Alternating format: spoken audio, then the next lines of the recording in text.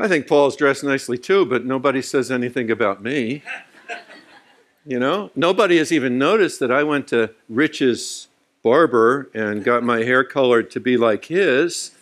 Nobody's even noticed that. Actually, I know Rich for quite a few years, and I've thanked God for him. And I think I can count myself a friend of Renaissance. I'm always able to say good things about Renaissance. You're not perfect, I know that. But one of the things I really appreciate is that you push back the boundaries a bit. And sometimes, I don't know, sometimes maybe it doesn't work, but you find ways to push back the boundaries so that you can reach people where they are with the good news and the love of Jesus Christ. So I'm a Renaissance fan. You won't see me very often, but we do get here once in a while, usually on Saturday night if I'm preaching on Sunday someplace. But I thank you for having me today, for Michael and the others who invited for me to come last night and this morning. I want to talk to you about stepping up. And I want to talk about stepping up because I think it's an incredibly important issue and because it was a core value in my dad's life. And the reason why I know it was a core value in his life is not because he told me anything about it or preached messages to me, but just because I saw it in his life. He was always stepping up to one thing or another. Didn't neglect us in the process. But boy, if there was a problem in Washingtonville, New York, where we lived, he was going to go and do what he could to make it better. If there was a problem in the real estate business community where we worked, then he was going to address that. If it was on the school issues, he was going to step up. And it's kind of interesting, as I prepared the message, I realized that there's a common characteristic in all of my heroes, everybody I look at and say, boy, I want to be like her, or I want to be like him, and it is that they step up. It's probably the reason why Teddy Roosevelt's words rang in my heart and my life so much and call me and challenge me to this day. Listen to what he said. It's not the critic who counts, not the man who points out how the strong man stumbles or where the doer of deeds could have done them better.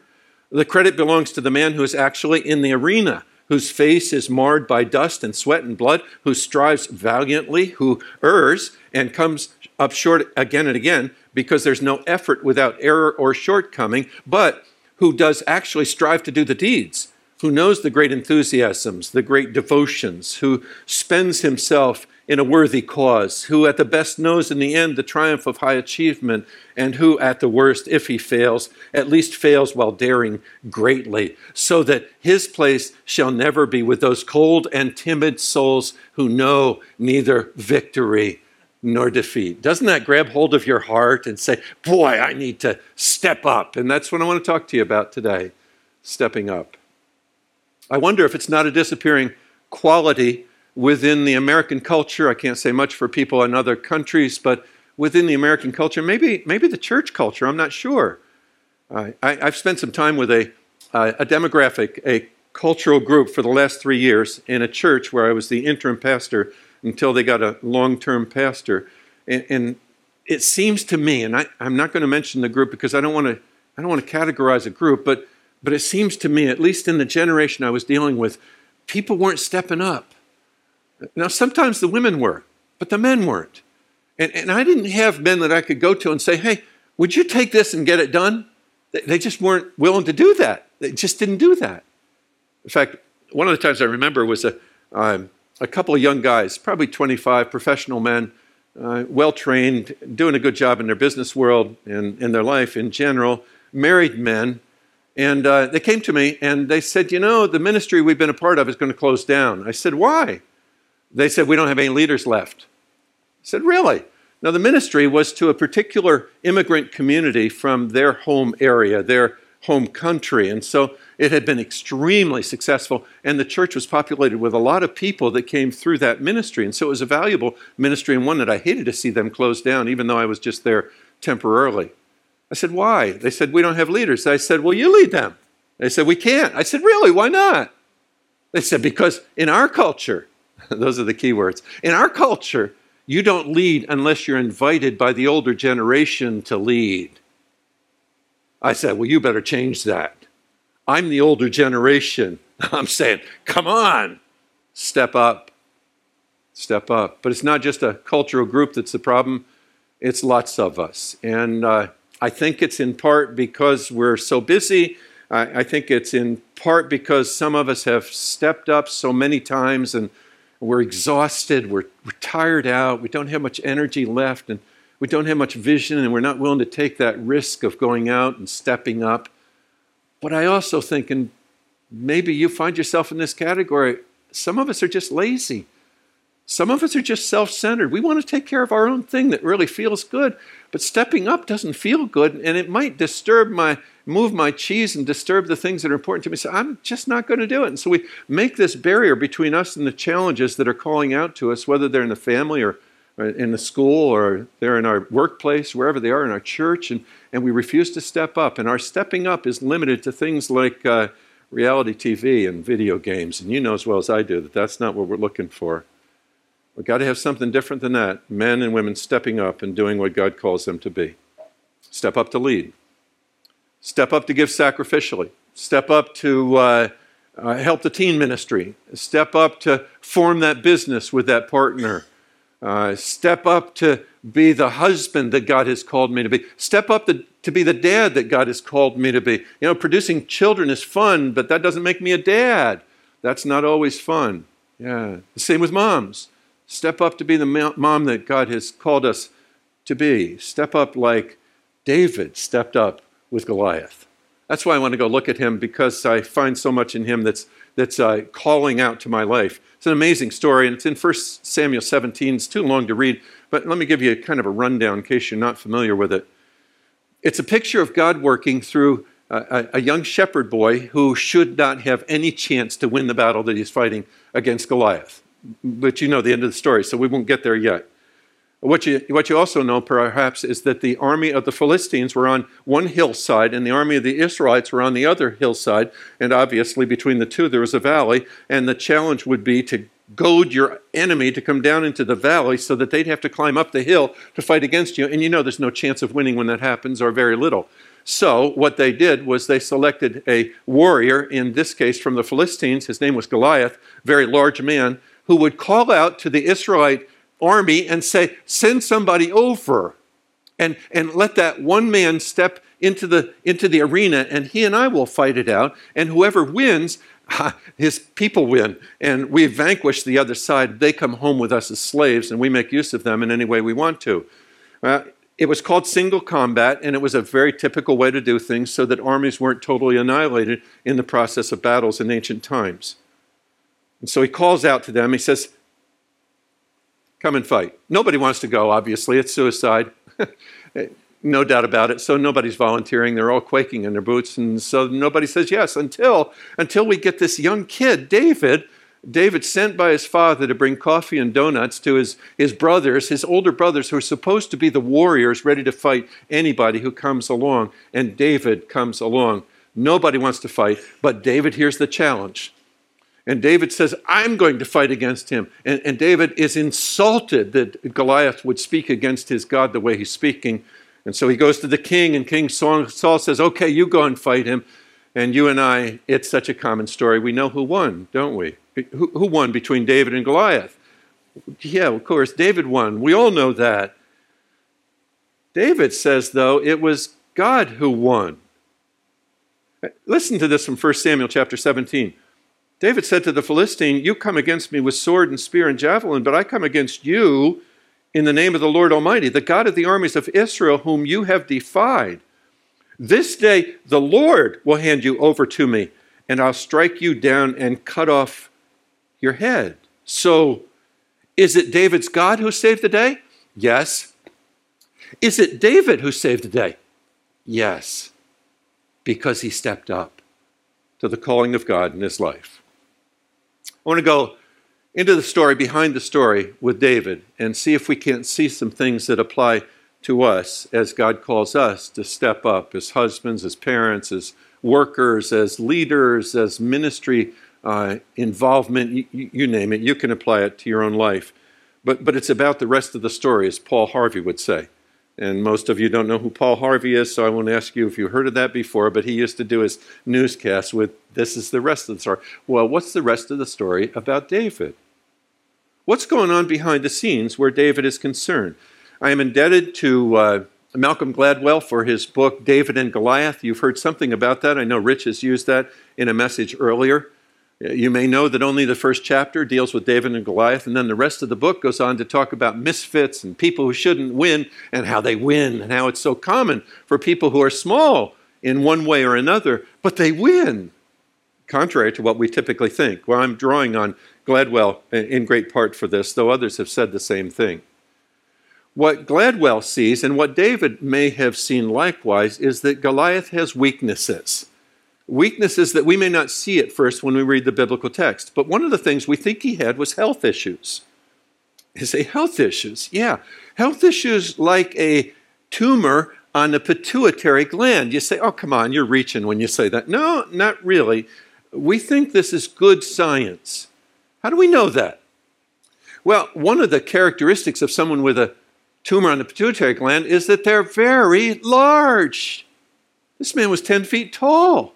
Just a little bit under, according to the scripture's testimony. He was a mammoth man. He was extremely large, and that's typical of this condition. The Bible says that he was wearing a bronze helmet and a full body armor. By the way, the only place it wasn't covered was right here. You think David knew that too? Yeah, he did know that. Yeah.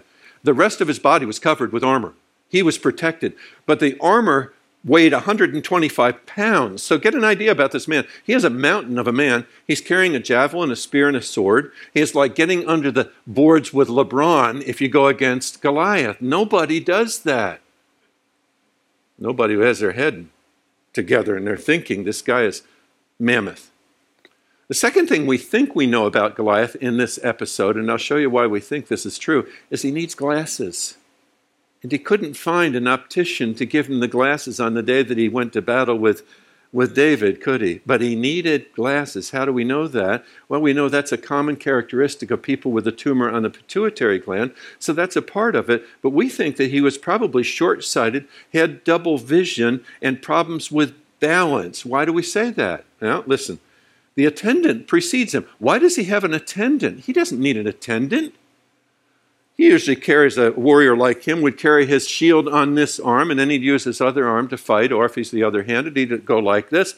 They didn't have an attendant carry their shield in front of them, but he probably needed the help. If he had problems with balance and carrying too many things, he has the same problem that most people with that condition have.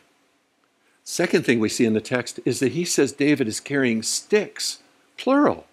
Why sticks? David uses a sling, doesn't he? He might have been carrying a walking stick, perhaps. But when Goliath says you're carrying sticks, it points to double vision, doesn't it? Another common characteristic of the pituitary gland issue that we talk about. And beyond that, beyond all that, when it comes to the battle, Goliath is a number of times saying, come here, come closer. Why does he want him to come closer?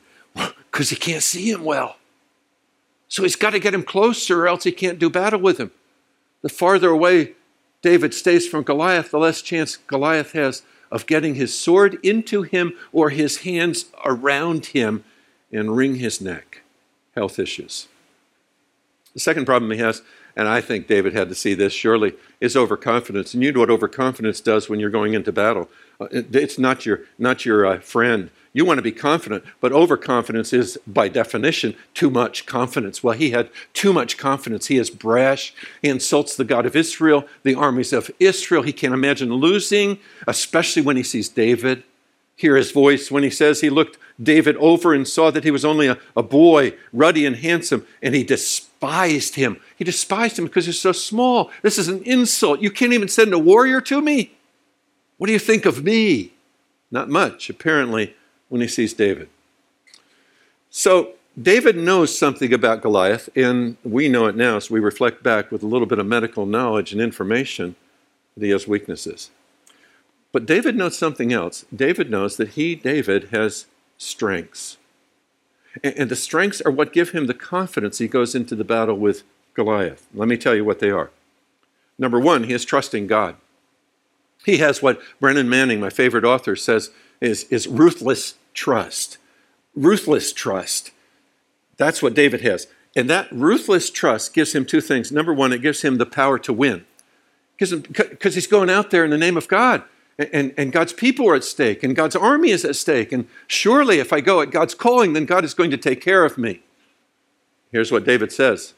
The Lord who delivered me from the paw of the lion and the paw of the bear will deliver me from the hand of the Pharisee. Saul said to David, go and the Lord be with you. He's telling the king, I can go out there because God is with me. He'll take care of me. Power to win.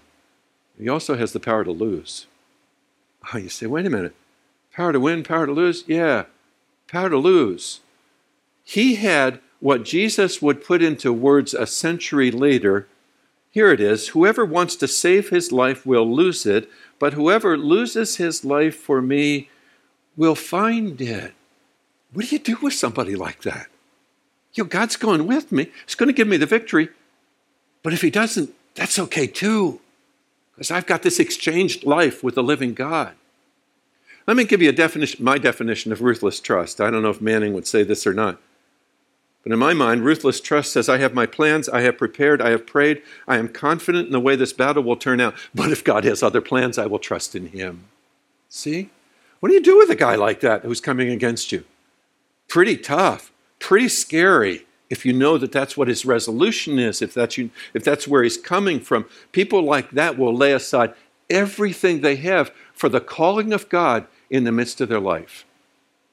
Like Dietrich Bonhoeffer, pastor from Germany in the 30s, taught in the universities there, discipled men, led churches there, comes to a point in the 30s where he knows that the Nazis, whom he has been opposing, are going to come after him. And so he decides, I'm going to leave town. And so he goes to London first, and then after he ministers in London, he is invited to come to New York City and to live in New York City and to serve here. And it's while he's in New York City that he goes to a Black Baptist church in Harlem, and his heart is quickened in a relationship with God through Jesus Christ as it had never been before. And during the time he's there, he's watching from a distance what's going on in Germany, but he's safe and sound here, and he can take care of his own personal needs here, and he can contribute to the kingdom of God here, but he decides he's going back. So he goes back, and he goes back to build up the church, and he goes back to disciple leaders, and he goes back to oppose the thugs who have taken over his country. You say, that's crazy. No, that's ruthless trust. And he dies just before the Allied troops come through. That's ruthless trust. That's saying, hey, I can walk with God and I can go wherever he tells me to go. And if it means I live, then that's fine. If it means I die, then okay. Like the Apostle Paul put it, I've been crucified with Christ and I no longer live, but Christ lives in me. The life I live in the body, I live by faith in the Son of God who loved me and gave himself for me. David's ultimate trust is in the living God, the one whose hand is locked with his hand. But don't stop there. He is also ready for battle. David knows what he's doing. It doesn't look like it to us when we see him, small David against big Goliath, sling against the sword and the javelin and the spear. But he knows. This is not his first time out. In fact, David speaks up. He talks to Saul, and he says, your servant has been keeping his father's sheep. When a lion or a bear came and carried off a sheep from the flock, I went after it, struck it, and rescued the sheep from its mouth. When it turned on me, I seized it by its hair, struck it, and killed it. He knows what he's doing. He's done this before. Not with Goliath, but with foes that are strong, that could overwhelm him. He's done this before. Is he still trusting God? Yes, he's still trusting God. Is he trusting God and being prepared? Yes, he's still trusting God and being prepared with what God has given him that he might do the job that God has called him to be. One last thing I see in David here. He's using his head. This is not fly-by-night kind of decisions. This was a considered option on his part, both he, at the call of God, and the weapon that he brought. Gladwell tells a lot about the different kinds of warriors that were found in the ancient times. Some of those warriors rode horseback. They were the cavalry. We know about them. Some of those warriors were the ground troops. That was the infantry. We know about them. But some of them were projectile warriors. We would call them artillery or mortar or things like that today, or even bombs from a plane. such as were dropping in the northern part of Iraq even now. They were projectile warriors, but in that day, it was bow and arrow and sling, projectile warriors. Now, you can imagine that Goliath was infantry, and you can see that David was, projectile. He had a sling. What was Goliath expecting? Well, any man worth his salt would come with his armor on and fight him as an infantryman, wouldn't he? And anything less than that is an insult and unfair to Goliath. Not even thinking about the size of Goliath and how unfair that is. David came with a sling. Why was that the right weapon? Well, that was the genius weapon because David didn't have to get close to Goliath. Goliath repeatedly said, "Come here, come here, come here." When David didn't come here, Goliath moved towards him. Why? Eyesight. Sling, I don't have to go near him. I can shoot from far off. I can do the job without going close to him. Most of us, myself included, thought David was the second best choice. And we thought that his weapon was the second best choice. Think about it again and realize that David was quick and could move fast, and he was small and quick, and Goliath couldn't see him well because he had the eyesight problem. And then think about his sling and realize that was the choice. That was the best choice to fight against Goliath. He wasn't second best. He was God's choice, and he was armed as God needed him to be armed. Eitan Hirsch says David could have slung and hit Goliath in little more than 1 second. A stone hurled by an expert slinger at a distance of 35 meters would have hit Goliath's head with a velocity of 34 meters per second, with a stopping power equivalent to a fair-sized modern handgun. And Hirsch should know because he's a ballistics expert with the Israeli Defense Forces. So there you have David. That's the rest of the story. He's trusting God. David is ready for battle, and David is using his head. What's that mean for us? That's the rest of the story for David, but what's the rest of the story for Peter?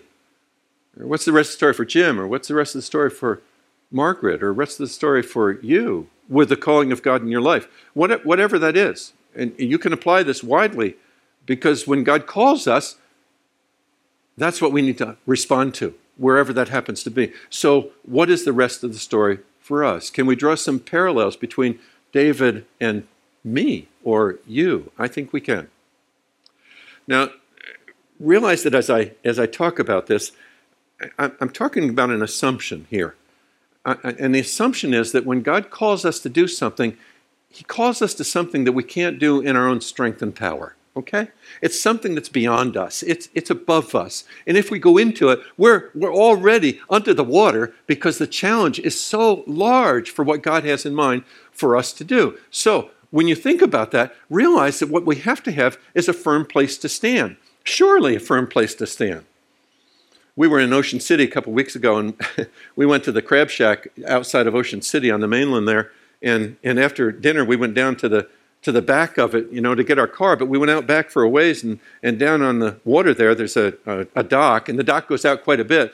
And the boats come in, and the people get off their boat, and they come inside and have food at the Crab Shack. But we walked out on the boat, on the dock, and the dock was like this. And I'm old, and I don't do those things well anymore, that balance thing.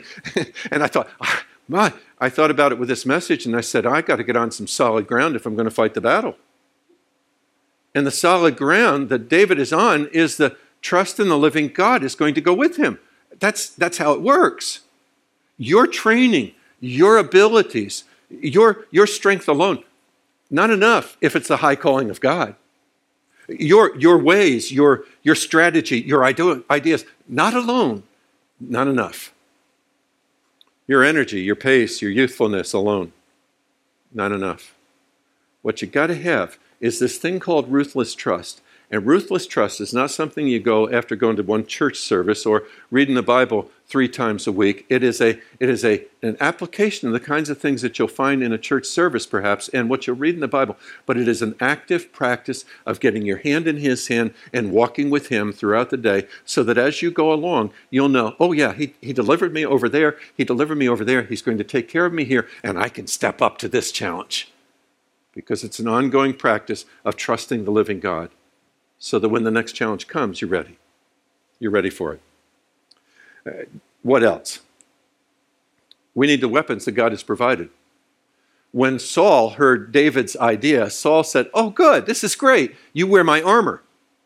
David puts his armor on. He finds out, I'm tripping over this stuff.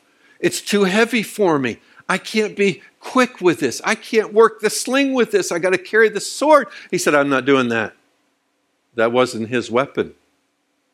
You and I have been given weapons. Let me use the term if I can. And sometimes we call those weapons spiritual gifts. And sometimes we call them talents and sometimes abilities and sometimes experiences and sometimes training and sometimes personality. It's all those things mixed together that make me who I am.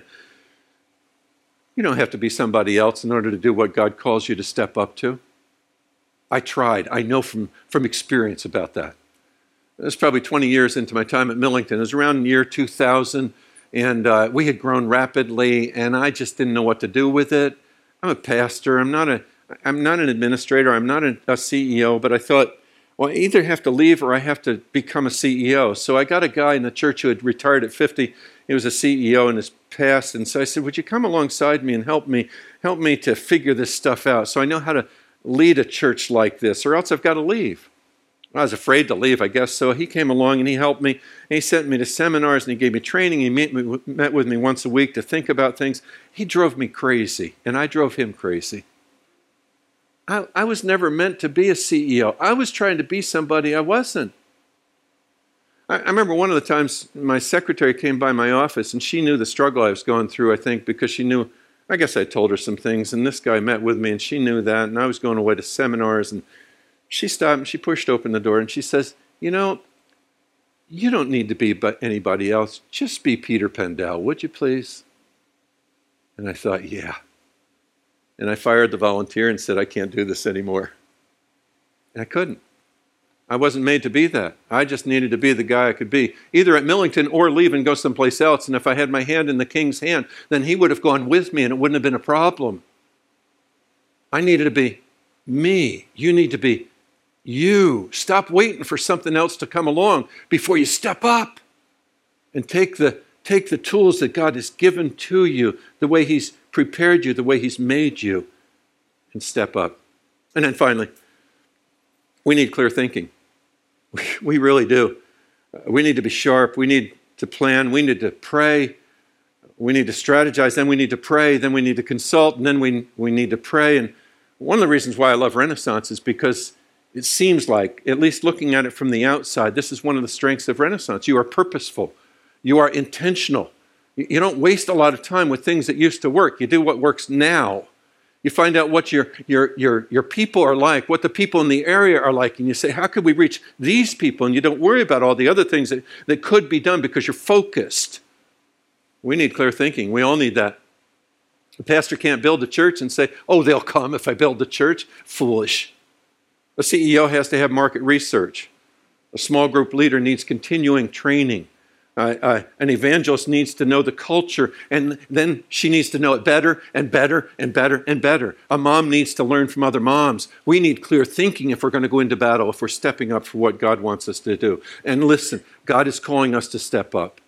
He really is. He's calling us to step up in leadership. He's calling us to step up in sacrificial giving or just tithing. He's calling us to step up to support the things that he wants us to support. I tell you, if you step up, you're going to have the firm place to stand. You're going to have the weapons that God has likely already provided and placed in your hand. And you're going to have to be thinking clearly about the battle. And I promise you, if you'll do that, you'll find adventure, you'll find failures, you'll find accomplishment, you'll find lessons, you'll find all kinds of things as you practice stepping up. I look back over 39 years of ministry in local churches, one in New York State for 6 years and then Millington for 30 years. Now as an interim pastor going to other churches. And one of my favorite things to do is to look back at people who stepped up in the midst of ministry. Not because I was so smart, but because they heard God's call and they said, yeah, I'm going to do this. One of those is a young man, had a young family, and I just felt like he should be given some leadership in the missions team. And so I went to him and I said, boy, I just think you're the leader for the coming days in this missions team. Would you consider doing that? And his answer to me was what you might answer, and I might too. I'm too busy. I work in the city. I can't. I got a young family. I don't have the gifts for that kind of thing. I have the passion, but I don't have the gifts. And then I said to him, as we typically do, not expecting it to happen, well, would you pray about it? He said, yeah, I'll pray about it. I didn't expect him to come back to me. A couple weeks later, he comes back to me. He says, I think God wants me to do this. And he did it with great effectiveness. Now, he's stepping up to become an elder in his church.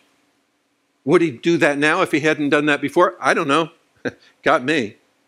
But I know that he said yes when he was called to step up. Let me tell you about a couple that I was thinking about this morning. Mike and Julie, I'll call them. And they no longer live in the area, and no one here would know who they are. Mike was not a believer. Julie was. She came from a strong Christian family background. And Mike came to me one day and sobbing, sat down in my office and said, I've discovered that Julie's been having an affair with a man in our small town. And you know what that means. The word passes to other people. I just think my marriage is gone. I can't do anything about this. I can't deal with my own anger over it. So I just want you to know. I said, it doesn't have to be that way, Mike. He said, what do you mean? I said, you can step up. You can step up, first of all, by dealing with the anger and the lack of forgiveness through faith in Jesus Christ, where you receive God's forgiveness and therefore you're able to give away God's forgiveness to other people, including Julie. And then secondly, you can step up, go back home, be the man that she needs, and step up and win her heart once again. And he did. I mean, he did. They had children after that. They now live in another state. I don't see them very often, but they will always be a treasure in my life because he stepped up. What's God want you to step up to? I'll bet he's got something. It might be at home. It might be with your kids. It might be with your husband, your wife. It might be at work. I don't know where it is. What's he want you to step up to? And will you learn from David and practice the pattern that David practiced for the glory of Jesus the Christ? Let's pray together, please. Father God, I don't know people here, except for a few here and there. But I don't need to know people here. I know that you're calling people to step up, Lord. And I'll likely never hear the story of how you prompt them and move them and they step up and life changes for them and for other people because they've responded to you today, Lord.